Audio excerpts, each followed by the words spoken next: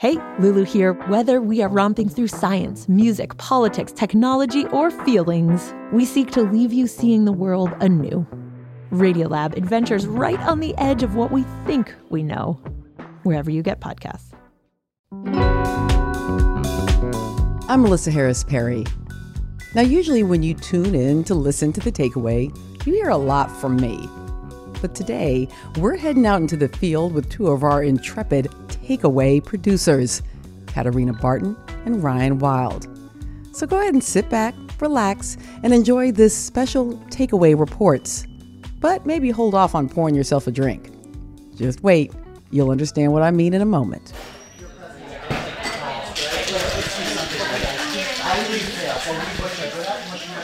On a Saturday night in February, Ryan and I walked into a bar in the East Village called Hecate. And Hecate, or as some of you may know her as Hecate, is a Greek goddess of witchcraft. And this bar was pretty witchy. They had some occult decor, tarot card readings, and rat bone earrings that you could buy in a display case. And the place was pretty packed.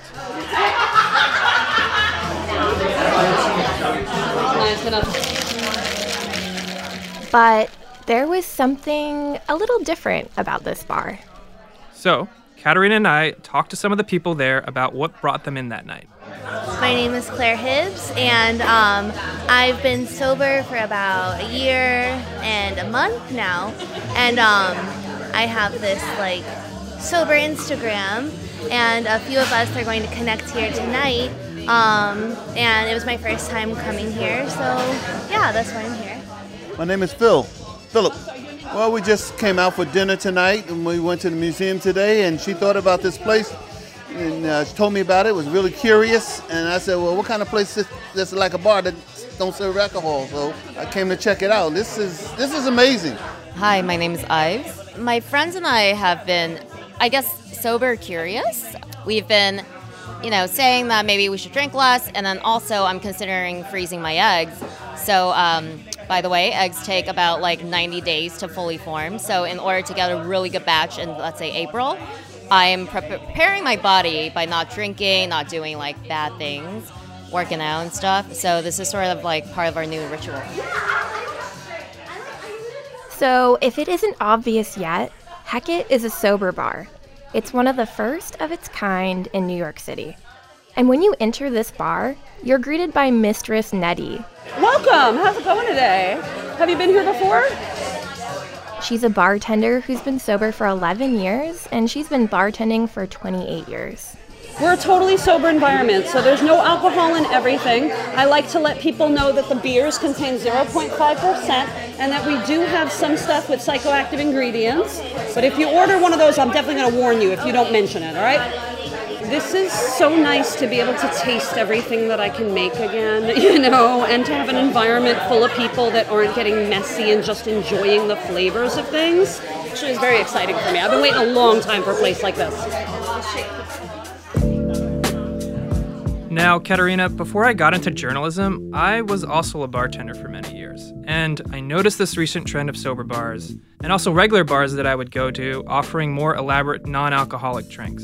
And I was curious about what that says about where we are as a society with drinking culture. Now, I found that what I was noticing was actually a thing. Non-alcoholic drink sales have exploded in recent years, over 20% between 2021 and 2022. But Katarina, when I pitched this idea to you, you were kind of skeptical. Yeah, I've seen this trend too. Lots of bars now have mocktail options on their menus, and personally, I've always thought, why would I ever spend $18 on a non-alcoholic cocktail? But I was also interested in this because I was attempting to do dry February. Kind of like dry January. So basically, you picked the shortest month of the year to go dry. I did, yes. But I was also worried about going out with friends and being social, while also not drinking in places where everyone else was drinking. So I was excited to learn a little bit more about all of the options out there. And I remember when we walked into Hecate, after a few minutes, you were like, you know what? This does kind of feel like a real bar. It feels like a bar, but without the alcohol. Hello, my name's Abby Eamon, and I am the owner of Hecate Cafe and Elixir Lounge. Abby embodies the witchy and crafty theme of her bar.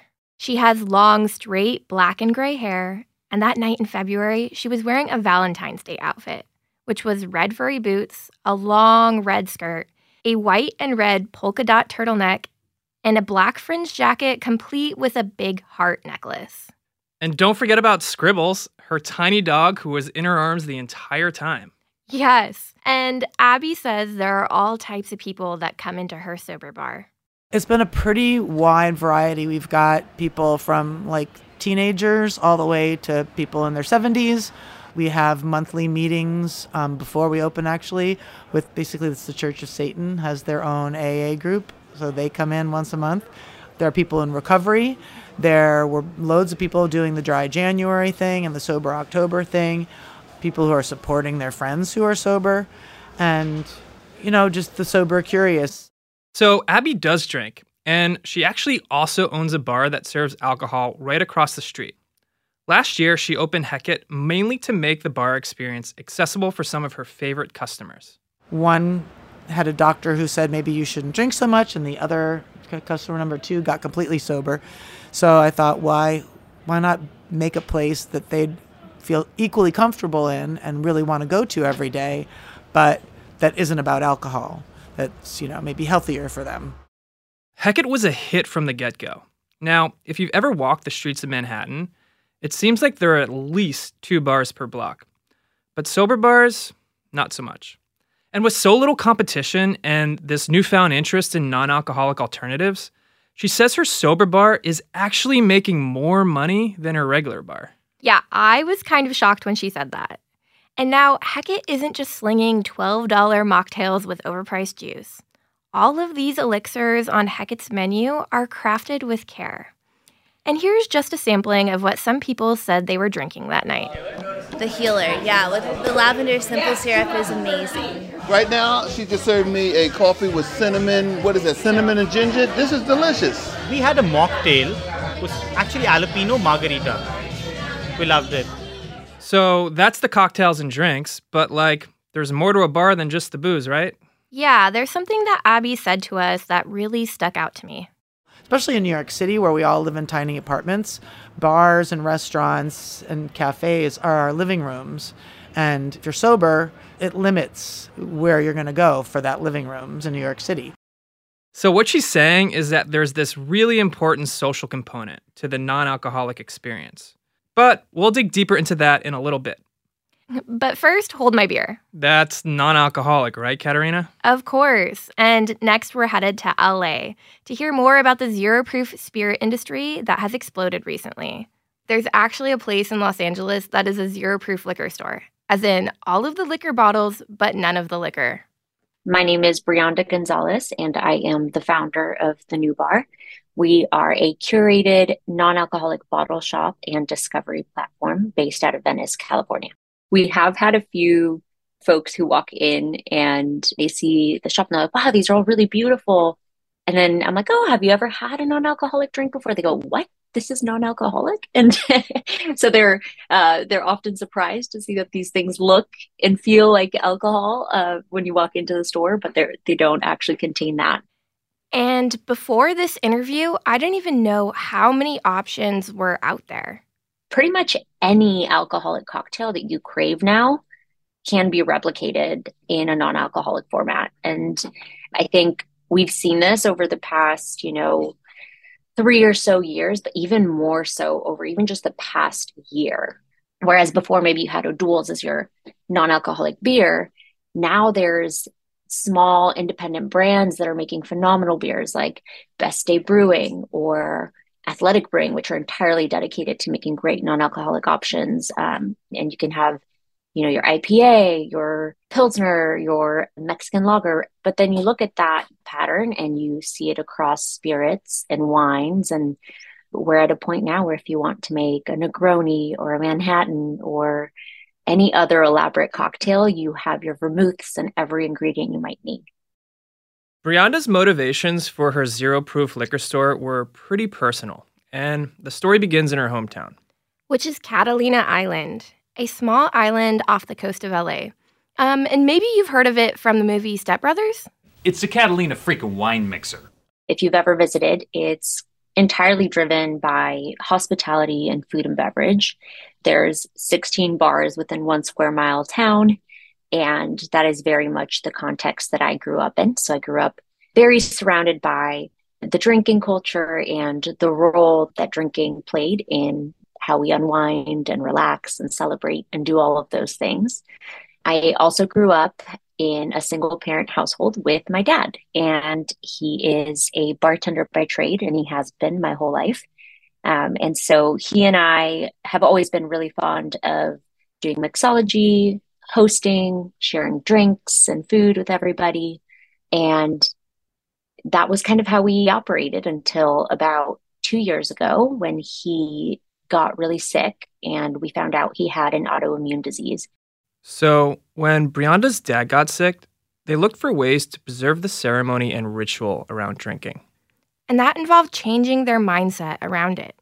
Look at any historic piece of writing and you see that people have gathered around food and drink forever. And I think that the cultural value that holds and the joy that brings to everybody is pretty universal. And when my dad and I were looking for ways that we can do that and truly, truly have the experience that we were looking for, I think I felt firsthand the importance of having an inclusive option that could give that to more people, whether they arrived at this, decision to drink less or not drink at all because of health reasons or, sometimes addiction or just a lifestyle decision to focus on other aspects of their health. And I think if you look around, there's just a lot more people interested in drinking less. And it's amazing to provide an option for those people and to make it really easy and fun for them as well. And recently, Brianda has also made a decision to drink less. I'm giving myself a few passes should I decide to collect them and have an alcoholic cocktail, but primarily not drinking. And I have found that making the cocktails and having a really tasty, non-alcoholic wine has just made it 20 times easier than my first or second attempt at taking a break from alcohol in the past. And what's her latest favorite cocktail? I've been experimenting with a non-alcoholic mezcal Negroni. And so I use a non-alcoholic mezcal from Monday and some sweet vermouth from a brand called Lyre's, as well as a bittersweet aperitif from a brand called Wilfred's from the UK. So it makes a really tasty and deep cocktail that actually feels pretty close to an alcoholic cocktail, in my opinion. Okay, so at this point, I was well into dry February, and Negronis are probably my favorite drink, and I love mezcal. So needless to say, after this interview, I really wanted to try this. And Brianda sent us some to taste for ourselves, for research purposes. And how was it? It was really good. It kind of had the texture and mouthfeel of a real cocktail. It was a little sweeter than a normal mezcal Negroni, but the smoky flavor was definitely there. Now, you tried yours at the office. Yeah, I mixed them up around our desks, and I invited all our coworkers over to try. Going back to this idea of ritual, which Brianda was just talking about, I was taken back to the sober bar, Hecate, where I tried out their jalapeno margarita. Let's run that tape. It looks just like a margarita. Comes in a nice coupe glass with a little lime. And here we go. I'm going to give it a taste. Wow. It's really good. Still has that smoky kick of mezcal that a regular mezcal margarita would have. Hold on, let me have another sip here. Yeah, and it's got that sort of like tangy, lovely adult margarita taste that a normal one would have. Does it taste like a normal cocktail? It does. It does taste like a normal cocktail. Do you want to try it? I do want to try it. Oh, wow. That is really good. That's good, right? It does have that smoky, spicy flavor of like a margarita. It sort of also mimics the burn as it goes down your throat of a normal margarita. It does. Yeah, that's really good. Yeah, that's a winner. Okay, pause with me for a minute. For the skeptics out there, I hear you. Like, why would you spend money on booze but without the buzz? I get that. But when I was sipping that drink at Hecate and we were talking, I was so absorbed in the atmosphere of the bar that I completely forgot it didn't even have alcohol. Like, what mattered in that moment was the ritual of sharing a drink together. And there's some real value in that, right? Right. And going back to Brianda, she said something along those lines, that we're also paying for something social here.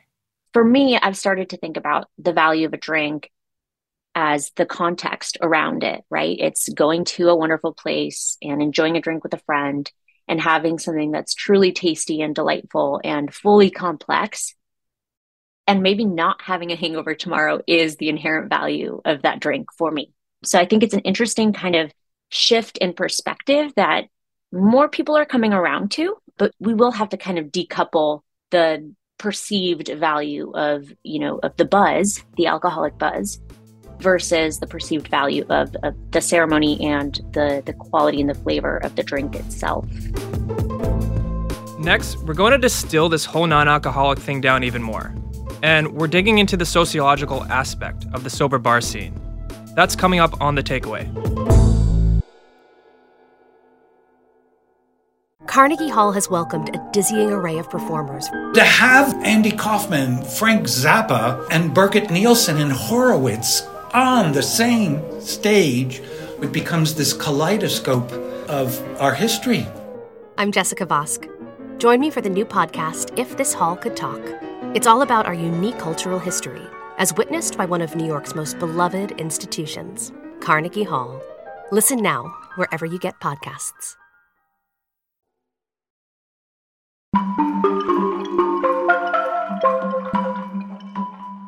It's The Takeaway.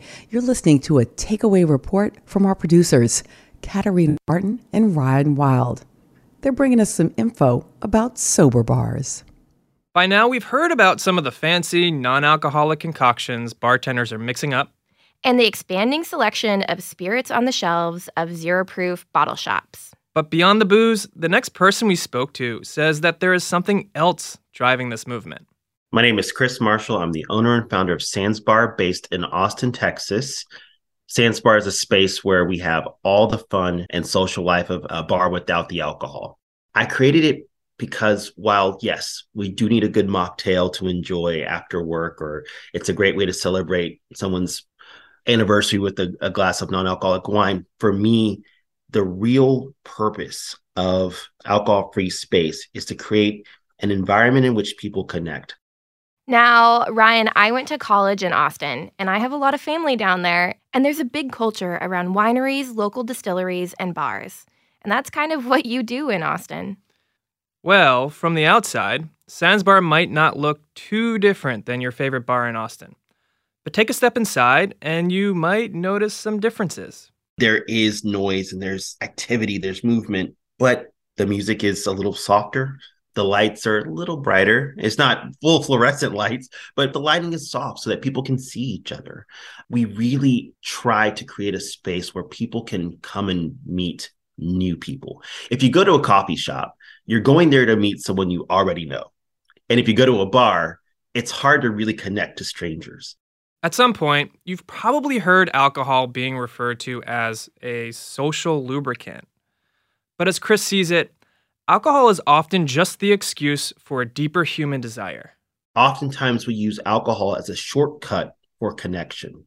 It's become shorthand for, I want to spend time with you. What do you say when you're with friends? You want to go out for drinks? What you're really saying is, I want to spend time with you. You go out on a date and you're interested in someone. The first thing you may say is, let's meet up for drinks. What you're really saying is, I don't know you. I want to get to know more about you, and let's spend time together. And Chris's philosophy for Sands Bar is partly inspired by a concept known today as third places. So, in 1989, this sociologist named Ray Oldenburg wrote this book called The Great Good Place. In it, he basically argues that in order for a healthy, functioning society to exist, people need a balance between three realms: home life, the workplace, and then... And what is the third place? It's where we gather apart from home and work in a spirit of camaraderie and joviality, and we enjoy one another's company. And this has always been a very important part of life, not only in this culture, but in every culture I look at. Now, Oldenburg also argued that third places have been vanishing. Katerina, when's the last time you hung out at a candy store or a soda fountain? Not in a while. Yeah, for me, never. And places like these, diners, roller rinks, you get the picture. They were all once important social hangouts at the heart of community life. Places where you could meet friends, old and new. And they've disappeared over time for lots of reasons. In part due to poor city planning, and more recently, the growing presence of social media. And what's left for people to connect and share physical space is pretty much just cafes and bars. Now, Chris Marshall of Sands Bar acknowledges that bar culture is a foundational part of American society. I've become a bit of a nerd around the history of bars and our relationship to them in the United States. The founding of our country was in the bar. The birthplace of our country was in a bar. From the history of the Civil War to Stonewall and the riots there for rights for LGBTQ people, civil rights leaders met in bars and restaurants. And so we have this history of bars and restaurants being the place where we connect to create social change. And I think that the alcohol-free bar movement is just continuing in that tradition. Chris's mission with Sands Bar is to provide Austin with the sort of communal space that's gone missing recently. He's putting on karaoke nights, vendor markets, and also drag shows. Sans the alcohol. And the idea came to Chris while he was working as an addiction counselor. In my career, I realized that there was no space where people could come and socialize without alcohol. I recognized that a lot of people knew that alcohol was not serving them. It wasn't a good fit for their lives. They would wake up tired or hungover the next day. And while they understood that, there was no space for them to go that did not center and feature alcohol. So having a third space where you can be in community with people and you can deeply connect with people and have conversations with people is so important. And you may wonder if this growing sober bar and zero proof thing is just the latest wellness craze or something.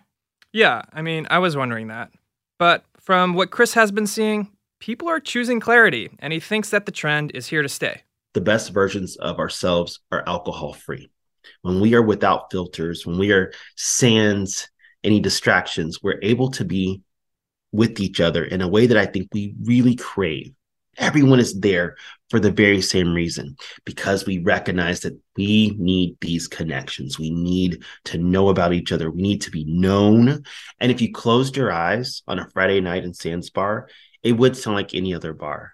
But what I think you would notice is that the conversations are so much more than how was work and, how are the kids? I think the conversations get really, really deep because people move past pleasantries and move into that deeper yearning to know other people.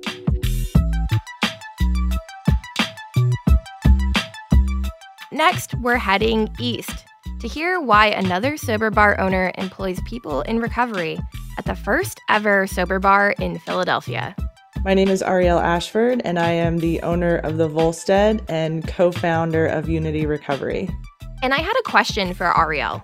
This is kind of a tongue-in-cheek question, but is a bar without alcohol a bar? I think so. There's a bar top, and there are beautiful bottles behind, and there are people sitting at the bar. And some nights, like has been recently over Dry January, it's standing room only. And there's conversation, and there's music, and there's laughing, and there's all those same elements are still there and present. There's just not alcohol. And I think what's been really fascinating to see is most people have called alcohol a social lubricant. But what we're finding is that that's not typically the case. We can still come together and laugh and have a good time, remember what we did the next morning, and still have that joyous, boisterous, really fun time together. Arielle co-founded Unity Recovery in 2019 with her husband, Robert. Unity is a trauma-informed and recovery-centric organization. They have a community center, resources for folks in recovery for substance use disorders, a yoga studio, and now the Volstead. For Ariel and Robert, the Volstead is part of their own personal journey with sobriety. And it came from their desire to fill a need in their own lives and in their community. My husband and I are both in recovery from substance use and mental health disorders. And when we relocated to Philadelphia almost 10 years ago at this point, we had an urge, we had a need that wasn't being met by anything in Philadelphia, meaning like bars, clubs, concerts, places to go where if we didn't order a drink, we weren't getting like side-eyed from the waiters or anything like that. So necessity is the mother of invention. And that's when, that's how the Volstead was really born. Ariel has been in recovery for 14 years now. She grew up in Utah before she relocated to the East Coast. When I was drinking a lot, I loved to go to concerts. That was one of my favorite things to do. And I would get very intoxicated at these shows and not remember seeing them the next day. It's like, I know I've seen Incubus. I know I've seen Muse. I know I've seen Placebo, but I don't remember the show at all, which was very heartbreaking. So a lot of memories, relationships, experiences were just sort of cut short in my early 20s. And I didn't get to have that full experience that maybe some friends did. At a few points, Ariel's substance use disorder landed her in jail. She remembers her last stint as a turning point in her journey. My last time in jail, I was there for 90 days. And I'm not a proponent of incarceration. I don't think it works, but I was also there for an amount of time that was relatively short. It was 90 days.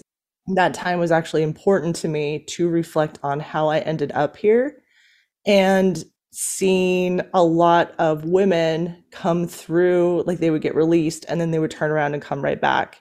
That was a really big indicator to me of like where this path was going to continue to go should I stay on it. So I made the decision after I got out of jail to go to treatment, and I did 60 days in a treatment center in Salt Lake City. After treatment, Ariel went back to school, eventually earning a degree in social work. From there, she got interested in advocacy work, sharing her story in front of all different people from all different backgrounds. And that path even led her to the White House. My husband and I met actually when I spoke at the White House in 2015. And that was a direct outcome of being in recovery and advocacy work for healthcare, especially for folks in recovery who maybe don't have access to that. And then like the party really got started. Speaking at the White House, having a baby, getting married, opening all these businesses, being a leader in the community over here. I mean, they're all a direct reflect of recovery and of sobriety. Today, Ariel has continued her advocacy work with the Volstead. We hire friends that are in recovery, friends that were formerly incarcerated. Having a background in both of those things, there's a lot of doors that are slammed shut before you even have a chance to make a case for yourself, because you have to check the box in some places, because you have to disclose in some places. I know from my experience, my husband knows from his experience, that like when somebody is in the process of finding recovery and maybe they have some like traction, they're unstoppable. They are the most loving, dedicated, loyal, nurturing, responsible people you can hire. I remember when people took chances on me in early recovery, knowing my background and where I had been. And if it wasn't for that, what's the point? So somewhere along the line, there has to be people that are going to say, I don't see what's on the paper, I see you, and I want you to come over here, like in this shelter. Like Chris Marshall of Sandsbar, Ariel believes that now more than ever, people need more third places like the Volstead, and it's open to everyone. Especially post-pandemic, there's such a need for community. I think health and mental health and wellness are becoming more topics that people are looking into, maybe taking a little more seriously than they did before. So where are those spaces? Like, really, where are those spaces? Is it the gym? Is it the yoga center? Is it this restaurant? Like, we don't know. And I think there's this really unique opportunity to have community-based places for people who are looking to connect on maybe a deeper level. By now, you may be curious about heading to a sober bar and trying out a zero-proof Mezcal Negroni or a jalapeno margarita for yourself. So no matter where you fall on the spectrum of sobriety, going to a sober bar shouldn't have to be intimidating. Right. But if you're unsure, here's Chris Marshall once again from Sands Bar in Austin with some parting advice. I get how it is daunting to show up in a social space with none of your perceived barriers that we've used to kind of comfort ourselves and create space between us and the world. But I would challenge everyone to sit with the idea of a space where you are deeply known.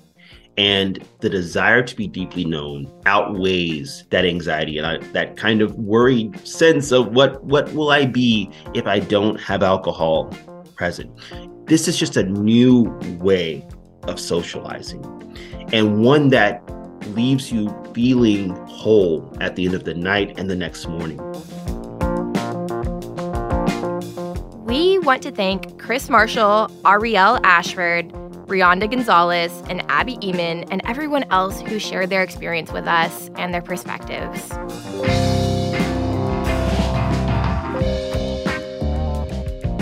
All right, just a quick thank you here to our fantastic takeaway producers, Katarina Barton and Ryan Wild, for that original and sobering reporting.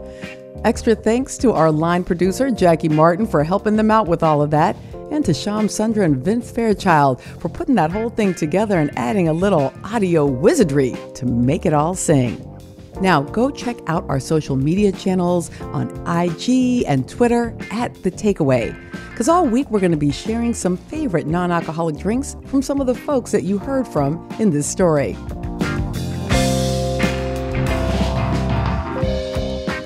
And remember, if you or someone you know is experiencing a substance use disorder and needs some help, you can call the National Helpline. Call it 1-800-662-HELP. That's 1-800-662-4357. I'm Melissa Harris Perry, and this is The Takeaway.